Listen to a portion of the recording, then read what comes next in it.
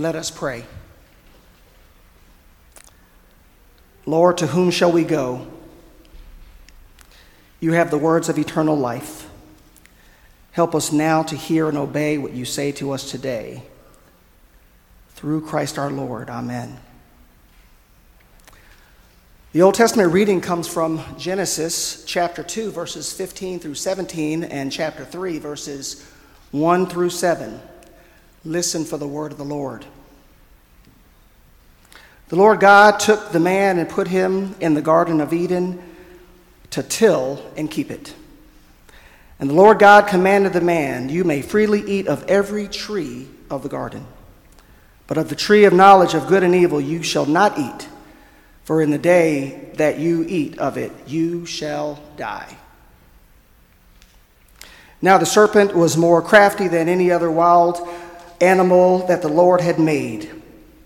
He said to the woman, "Did God say you shall not eat from any tree in the garden?" The woman said to the serpent, "We may eat of the fruit of the trees in the garden. But God said, you shall not eat of the fruit of the tree that is in the middle of the garden, nor shall you touch it, or you shall die." But the serpent said to the woman, "You will not die. For God knows that when we eat it, our eyes will be opened, and you will be like God, knowing good and evil."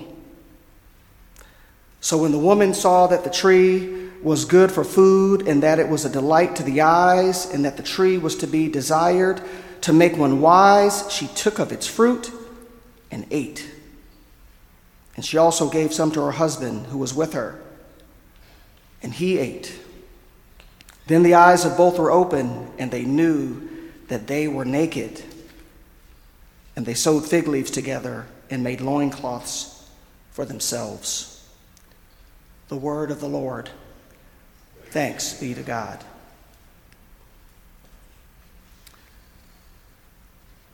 The gospel reading comes from Matthew chapter 4, verses 1 through 11. Listen again for the word of the Lord. Then Jesus was led up by the Spirit into the wilderness to be tempted by the devil.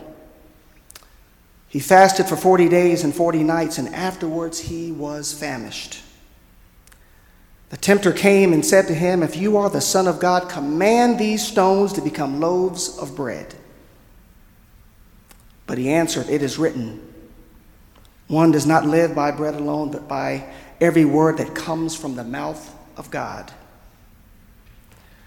Then the devil took him to the holy city and placed him on the pinnacle of the temple, saying to him, "If you are the Son of God, throw yourself down. For it is written, he will command his angels concerning you, and on their hands they will bear you up, so that you will not dash your foot against a stone." Jesus said to him, "Again it is written, do not put the Lord your God to the test." Again the devil took him to a very high mountain and showed him all the kingdoms of the world and their splendor. And he said to him, "All these I will give you, if you fall down and worship me." Jesus said to him, "Away with you, Satan, for it is written, worship the Lord your God and serve only him."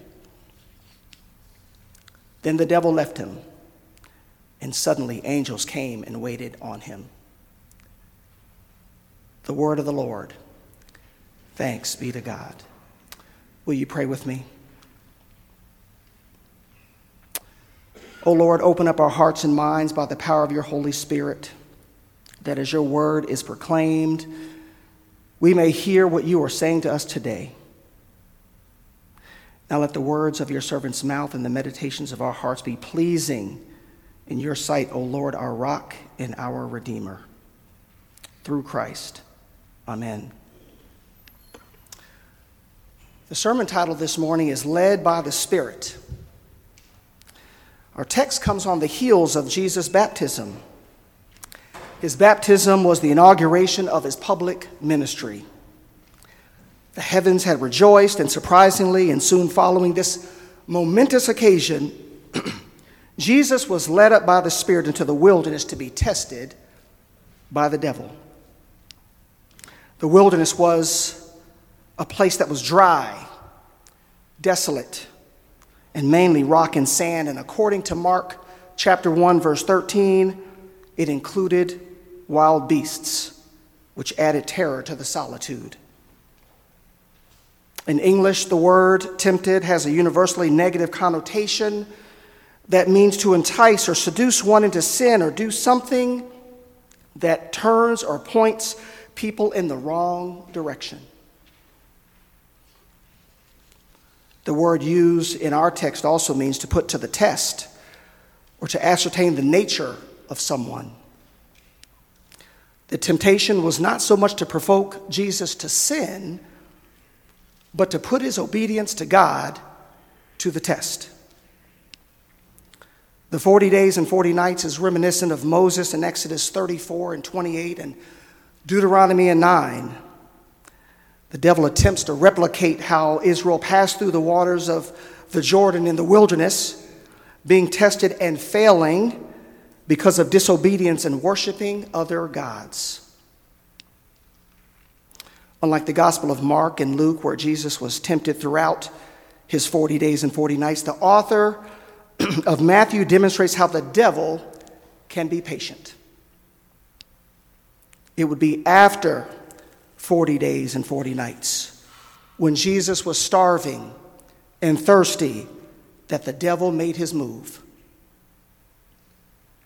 The devil knew exactly who Jesus was when he said in verse 3, "If you are the Son of God."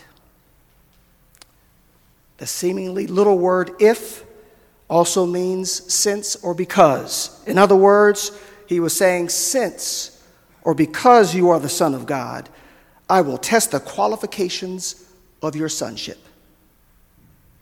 He was trying to lead Jesus to disqualify himself as the Son of God. The first temptation was to see if Jesus would selfishly produce the miracle of manna to satisfy his own hunger, or if he would deny his own humanity. The second temptation would be to seduce Jesus to reveal in a dramatic way that he was the Son of God to the world by throwing himself down and angels saving him. The devil had a skewed biblical view of Psalm 91, verses 11 and 12, which he quoted in verse 6 of our text. The last temptation was another allusion to Moses on a high mountain, but where Jesus was offered to replace Rome as the ruler of all the kingdoms of the world, but with the devil as king.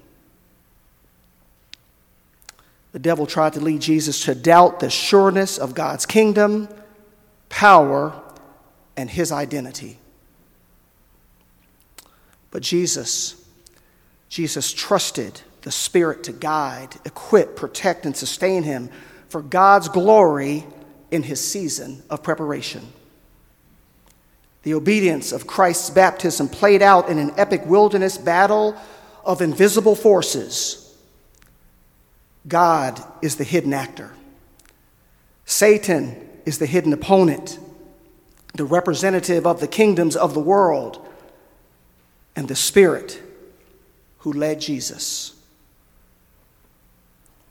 There's a strong expression of the Spirit driving Jesus into the desert in Mark chapter 1, verse 12. And the Spirit immediately drove him out into the wilderness. In contrast, in Matthew's gospel, there is a gentler approach found in verse 1. He was led by the Spirit into the wilderness. We often think of being led by someone or something as a sign of weakness or passivity, but this is furthest from the truth. For Jesus, it represented that he did not accept this world's status quo and selfishness, which demonstrated his power by remaining faithful to the one true God. Jesus quotes Deuteronomy 3 times as the motif of God's voice that speaks to the temptations.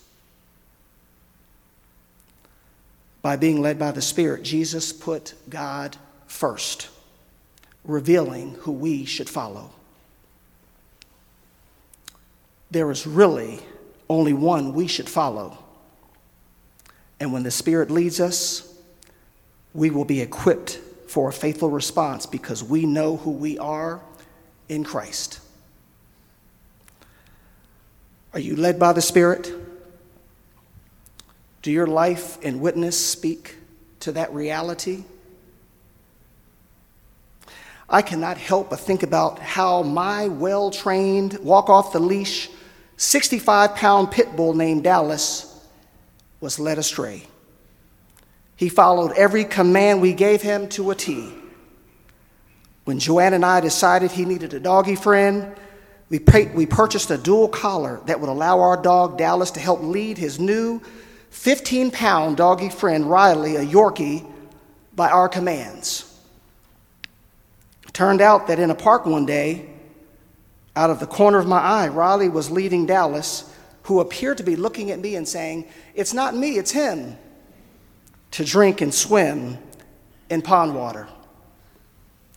Explosive diarrhea, pancreatitis, and $900 later, we realized that Dallas knew how to follow, but not how to lead. Unlike my dog and the world's kingdoms, the Spirit specializes in leading people into righteousness. When we are led by the Spirit, we are equipped to respond in faith. The text is appropriate for First Sunday in Lent because fasting is one of the many spiritual disciplines we can practice to keep our hearts and minds close to God. When Jesus fasted, it revealed his divine independence and his full humanity. And it is in the humanity of the earthly Jesus that he fully shares in the weakness of our human situation. He sets an example for us who have no miraculous power at our disposal of one of the ways we can express our reliance on God in times of temptation and spiritual warfare.